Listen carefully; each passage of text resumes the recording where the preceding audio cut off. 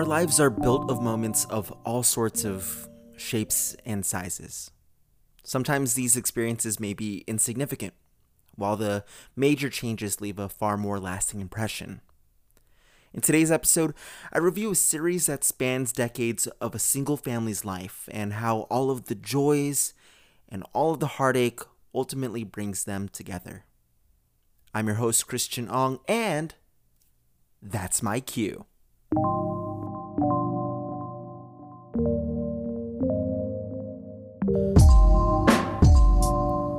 Welcome back, cuties, to another episode of That's My Cue, your one-stop podcast to get the latest reviews on all things TV shows, movies, albums, and games. Today, y'all, we have a great episode for you as always. It's been cooking up in the lab, and I'm ready, to bring my A game. Granted, every host is inevitably going to say that, right? I would like to hear a host to just start at the top of the show and say, you know what, y'all? Maybe skip this one. Swerve it on them just a little bit. But, I'm going to say don't skip this one because depending on how you look at it, fortunately, I'm not that host. Because, I promise you that this is a show that I promise you is what I'm trying to say. I promise you that this is a show that I've been a big fan of for years. And I'm just excited to talk about it. I'm ready to break it down for you. So today I'll be talking about NBC's hit drama This Is Us. And so y'all, if you've never seen the show before, or maybe you've seen the first few seasons and want to know how the rest of the show plays out, stick around because this program is going to be up and running for you. It's going to be good. But we have a lot of things to talk about today, and so before we get into the review, let's talk about some things that I'm currently into. Oh, right, and so first up, we have the new MCU show Ms. Marvel, which just premiered this week for Disney+. Upon watching the first episode, I'd say it's okay. It's not great, it's not bad, it's decent. It's probably not for me, though, as I'm kind of speaking directly to the tone of the show, which looks and plays off so much like a Disney Channel original movie with just a slightly better budget. That's not to say that it's not great at all. It's just not something that's probably appealing for me, a grown man. Granted, the lead actress, Iman Vellani, is charming. She's energetic. And there's some neat visual flares that the creators put out to kind of embody Kamala Khan's creative and imaginative style. But it just feels like it's just aimed for a much younger audience, which I would take a lot of money to bet that it is definitely aimed for that demographic. Still, when I think about it, a lot of the MCU movies and TV shows are aimed for audiences of all ages, especially for teenagers. So, I was a teenager when the first Iron Man movie came out, and I was really into that. So, I don't know if we really needed a show that, directly aims and targets that specific audience per se with that, more lighthearted tone.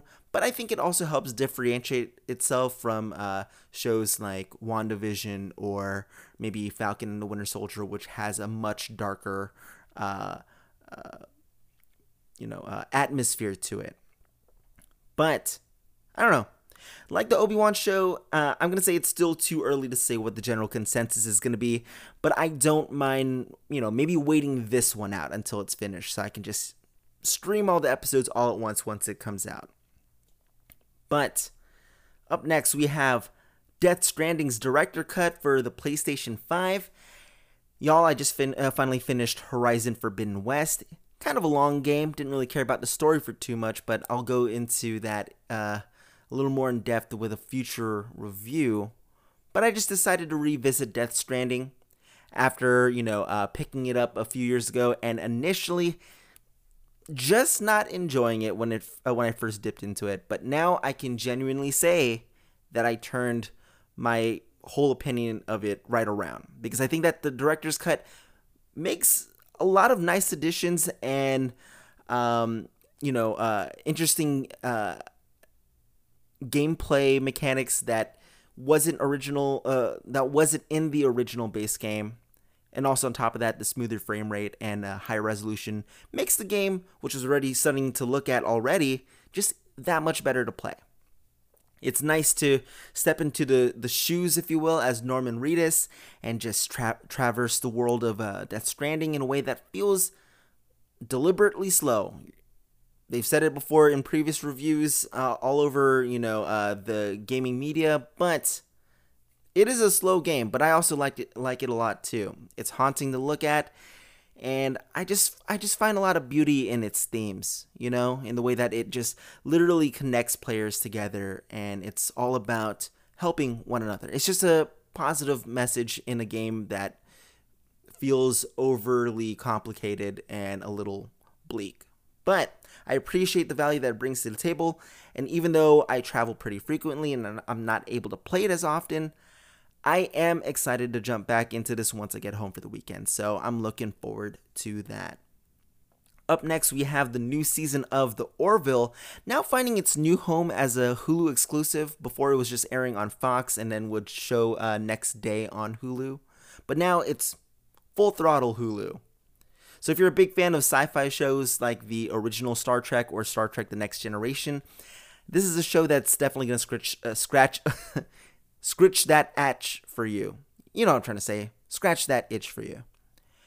Compared to Seth MacFarlane's other shows like Family Guy or American Dad, The Orville is pretty polar opposite in tone and execution, that it's a respectable homage to the shows that it's clearly inspired by.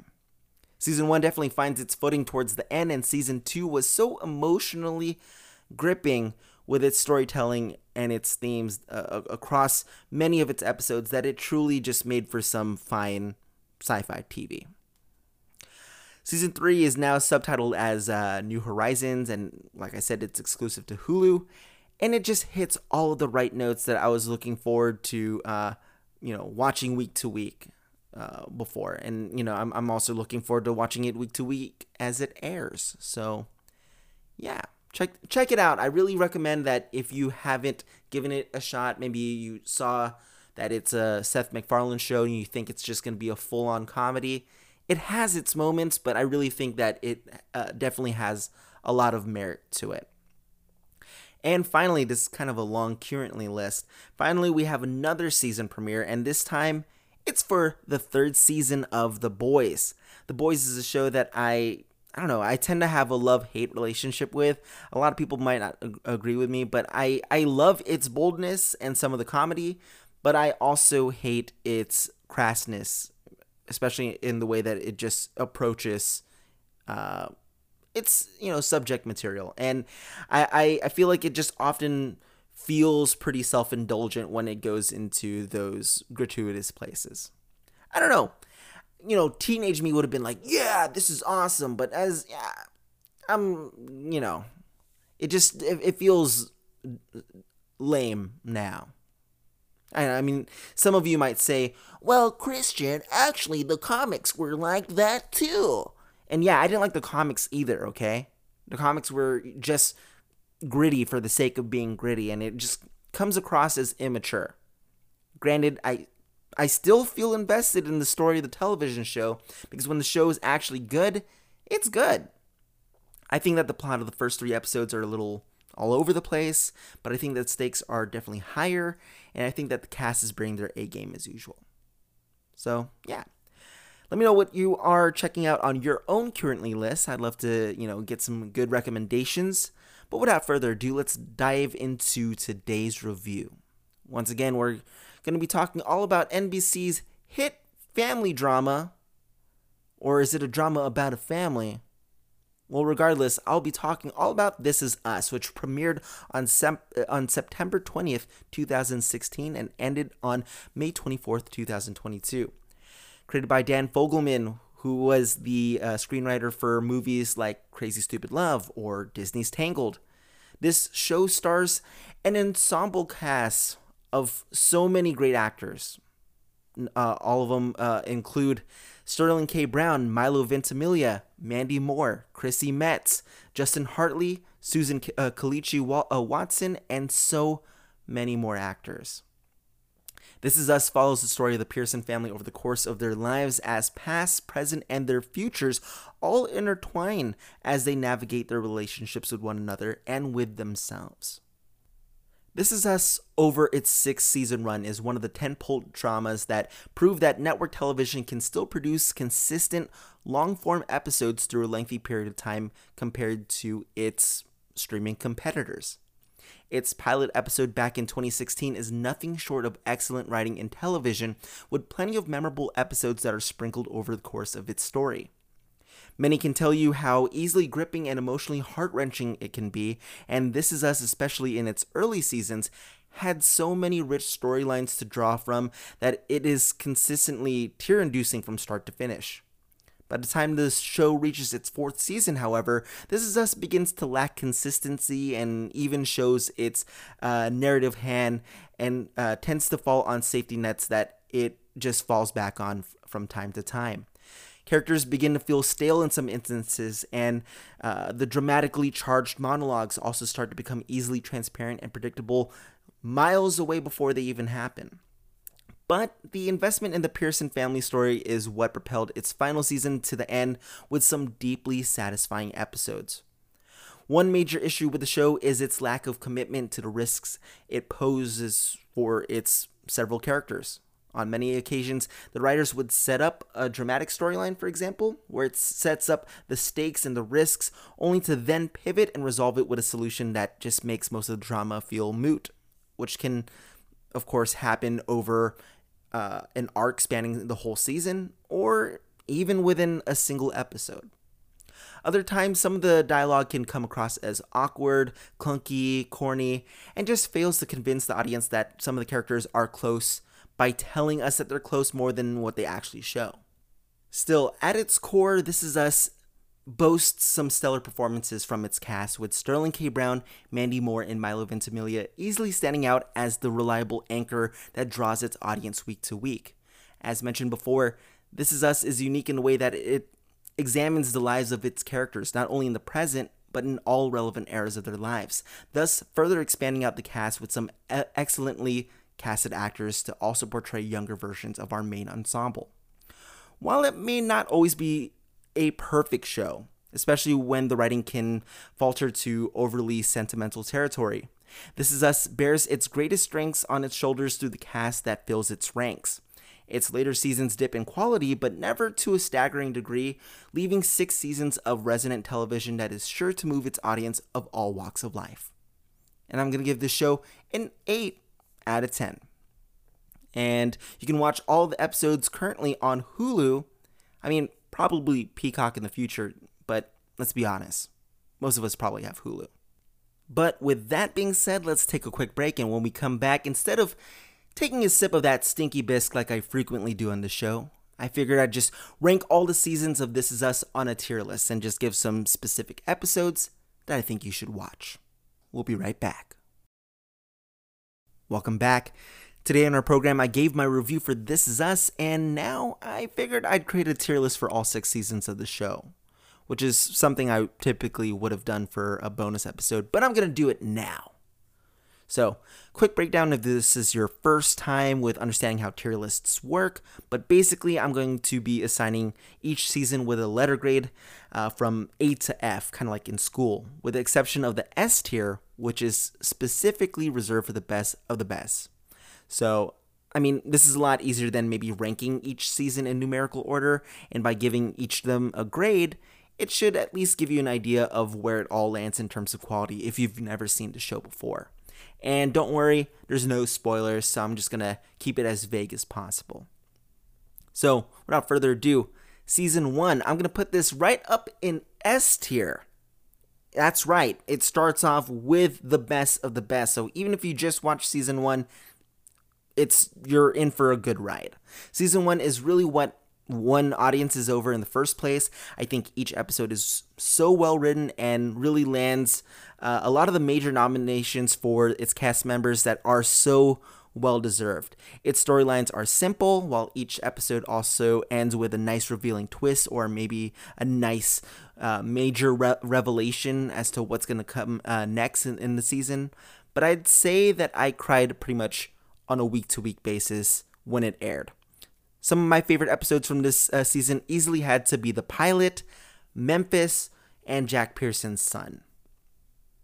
Moving on to season 2. Y'all, this is going to be an A tier. Season 2 expands its cast a little more and even deepens its examination of Milo Ventimiglia's character in a way that deconstructs him more than what we first saw him in season 1.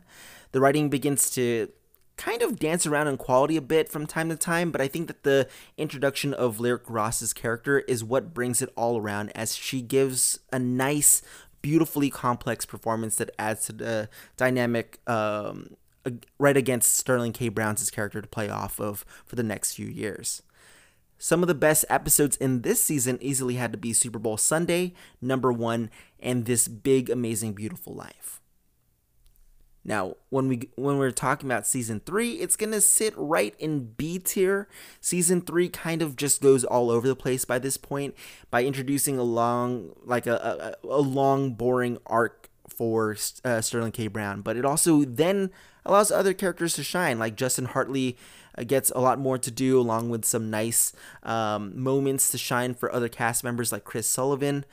There's also some episodes that deviate from the core family members that also provides a lot of good backstory for Sullivan and Watson's characters as well. Key episodes that I really enjoyed were Vietnam, Sometimes, and Our Little Island Girl. And when we get to season 4, it's also going to be right in B tier. By this point, season 4 had to shake some things up as the formula felt pretty routine, and it introduces a lot of new characters that were also great additions as well, but they also feel like their storylines could have gone a lot further, and there's a lot of fruitful potential to explore, but it just ends up dropping those plot lines over time. It also starts to plant the seeds that would then later culminate in the final season. So I think that season 4 is very crucial and important to the overall narrative of This Is Us, and it laid so much of the groundwork to prepare for, the audience for what's to come. Some of the strongest episodes from this season had to be After the Fire, Flip a Coin, and The Club.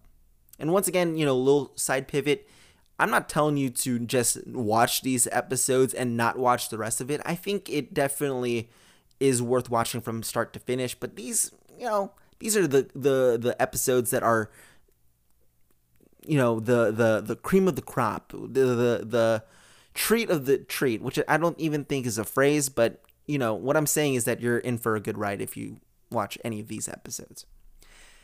And of course, we got to go to season 5, and that is going to be right in C tier.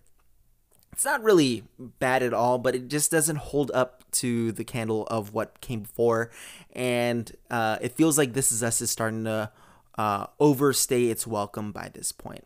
This season, unfortunately, had to pivot so many gears in the storylines that it set up prior due to the pandemic. I mean, you don't need me to remind you how weird the last few years have been, and how life had to adjust accordingly to the ongoing health crisis. But with that being said, that also meant shows like This Is Us had to adjust as well, which for this show in particular, it's so heavily reliant in telling its story over the course of many years realistically that it would have to touch on the COVID-19 pandemic as well. This also meant changing a lot of Mandy Moore's storyline that was set up at the end of season 4 to better fit what was happening in the world at the time, and it also gave a much more complex narrative to follow as it pitted its characters to have a lot of much needed heavy conversations. Still, it's an uneven season that just felt like it barely made the landing by its conclusion. With that being said, some standout episodes that I enjoyed were One Small Step and Brotherly Love. And finally, we have the final season, season 6, and that's going to go right back up to B tier. The final season was far from perfect. It dragged on a little too long, especially between the conflict with Chrissy Metz and Chris Sullivan's characters, and it just felt like it took up too much screen time through a good third of the season, only to end on a nice, poignant note that is befitting of the show. It allows the huge roster of characters to have this nice, meaningful goodbye to the audience. And I think that's where This Is Us really finds its best moments.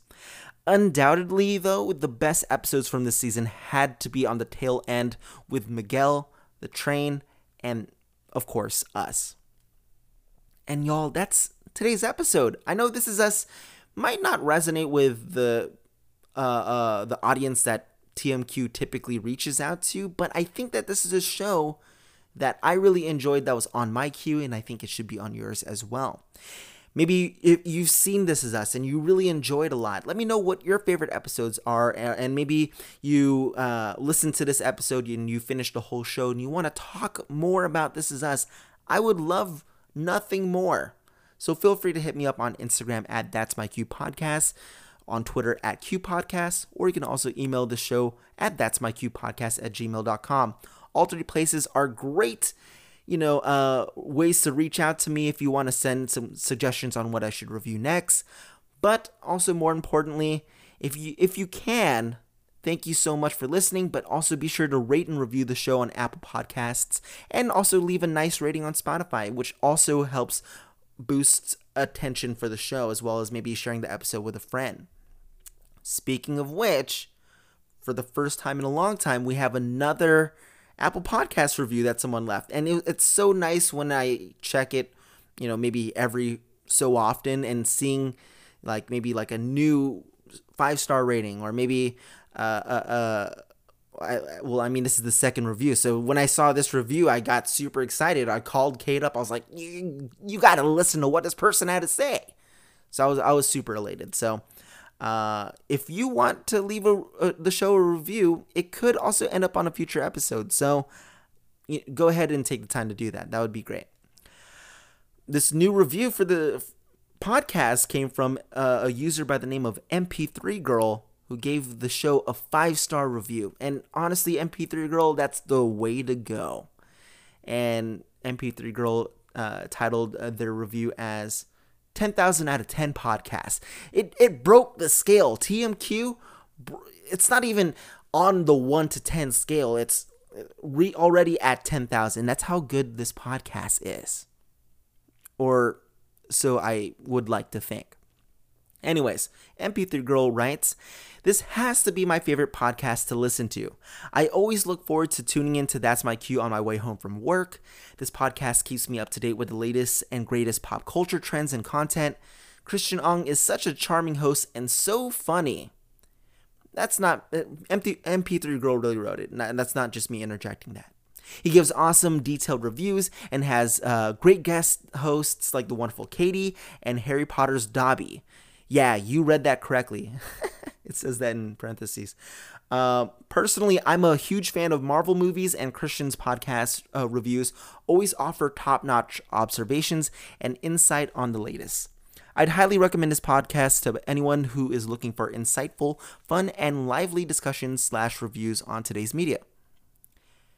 And I gotta say, MP3 Girl, that is so nice for you to say. And it's just really... Pardon me. Come on, I told you not to climb on me. Just be a quick second. Dobby would like to thank you as well. Okay, I understand that, Dobby, but you just gotta at least ask if you want to be on the show. Okay, can Dobby be on the show? Well, it's funny that you asked. And Dobby does not care at all. Okay. Dobby would love to speak directly to you, MP3 Girl, regarding Dobby's new financial... Dobby would describe it as a business investment. Dobby, I thought we already talked about that you can't keep coming onto the show with a new business pitch. And I thought you went by Danny Elfman last time I checked. I mean, Dobby, formerly known as Danny Elfman, did go by Danny Elfman until the actual composer Danny Elfman had requested that Dobby legally change it back to, well, Dobby. But anyways, back to my business idea. Okay. Bye, Dobby. Time to walk you out the door. Wait, it's called House Elf on the Shelf. It's going to be the newest, coolest Christmas thing to have on your shelf. Okay. Alright, where was I? Anyways, I want to thank J1K for the use of their music Captured Soul from the School Days beat tape, which you can find exclusively on j1kmusic.bandcamp.com. Next week's episode, we're going to be diving right back into major blockbuster movies for the summer as we talk all about Jurassic World Dominion. And This Is Us is chock full of, emotionally heavy quotes. And I selected this quote from the latest season as I think it sums up everything very poignantly. And it goes a little something like this. The way I see it, if something makes you sad when it ends, it must have been pretty wonderful when it was happening. Once again, I've been your host, Christian Ong, and that's my cue.